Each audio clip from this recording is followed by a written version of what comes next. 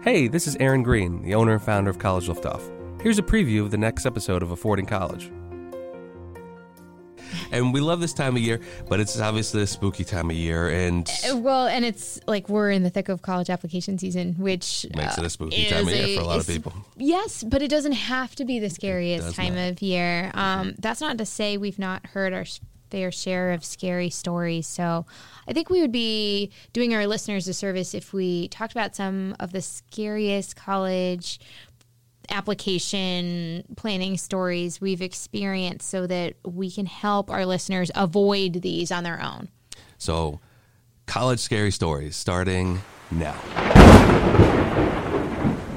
Yeah, so what do you got? Scary stories. Thanks a ton for listening to our podcast. If you want to learn more about College Liftoff, please visit us at www.collegeliftoff.com. And if you have any questions that you want answered on any of the future episodes, please feel free to email us at hello@collegeliftoff.com.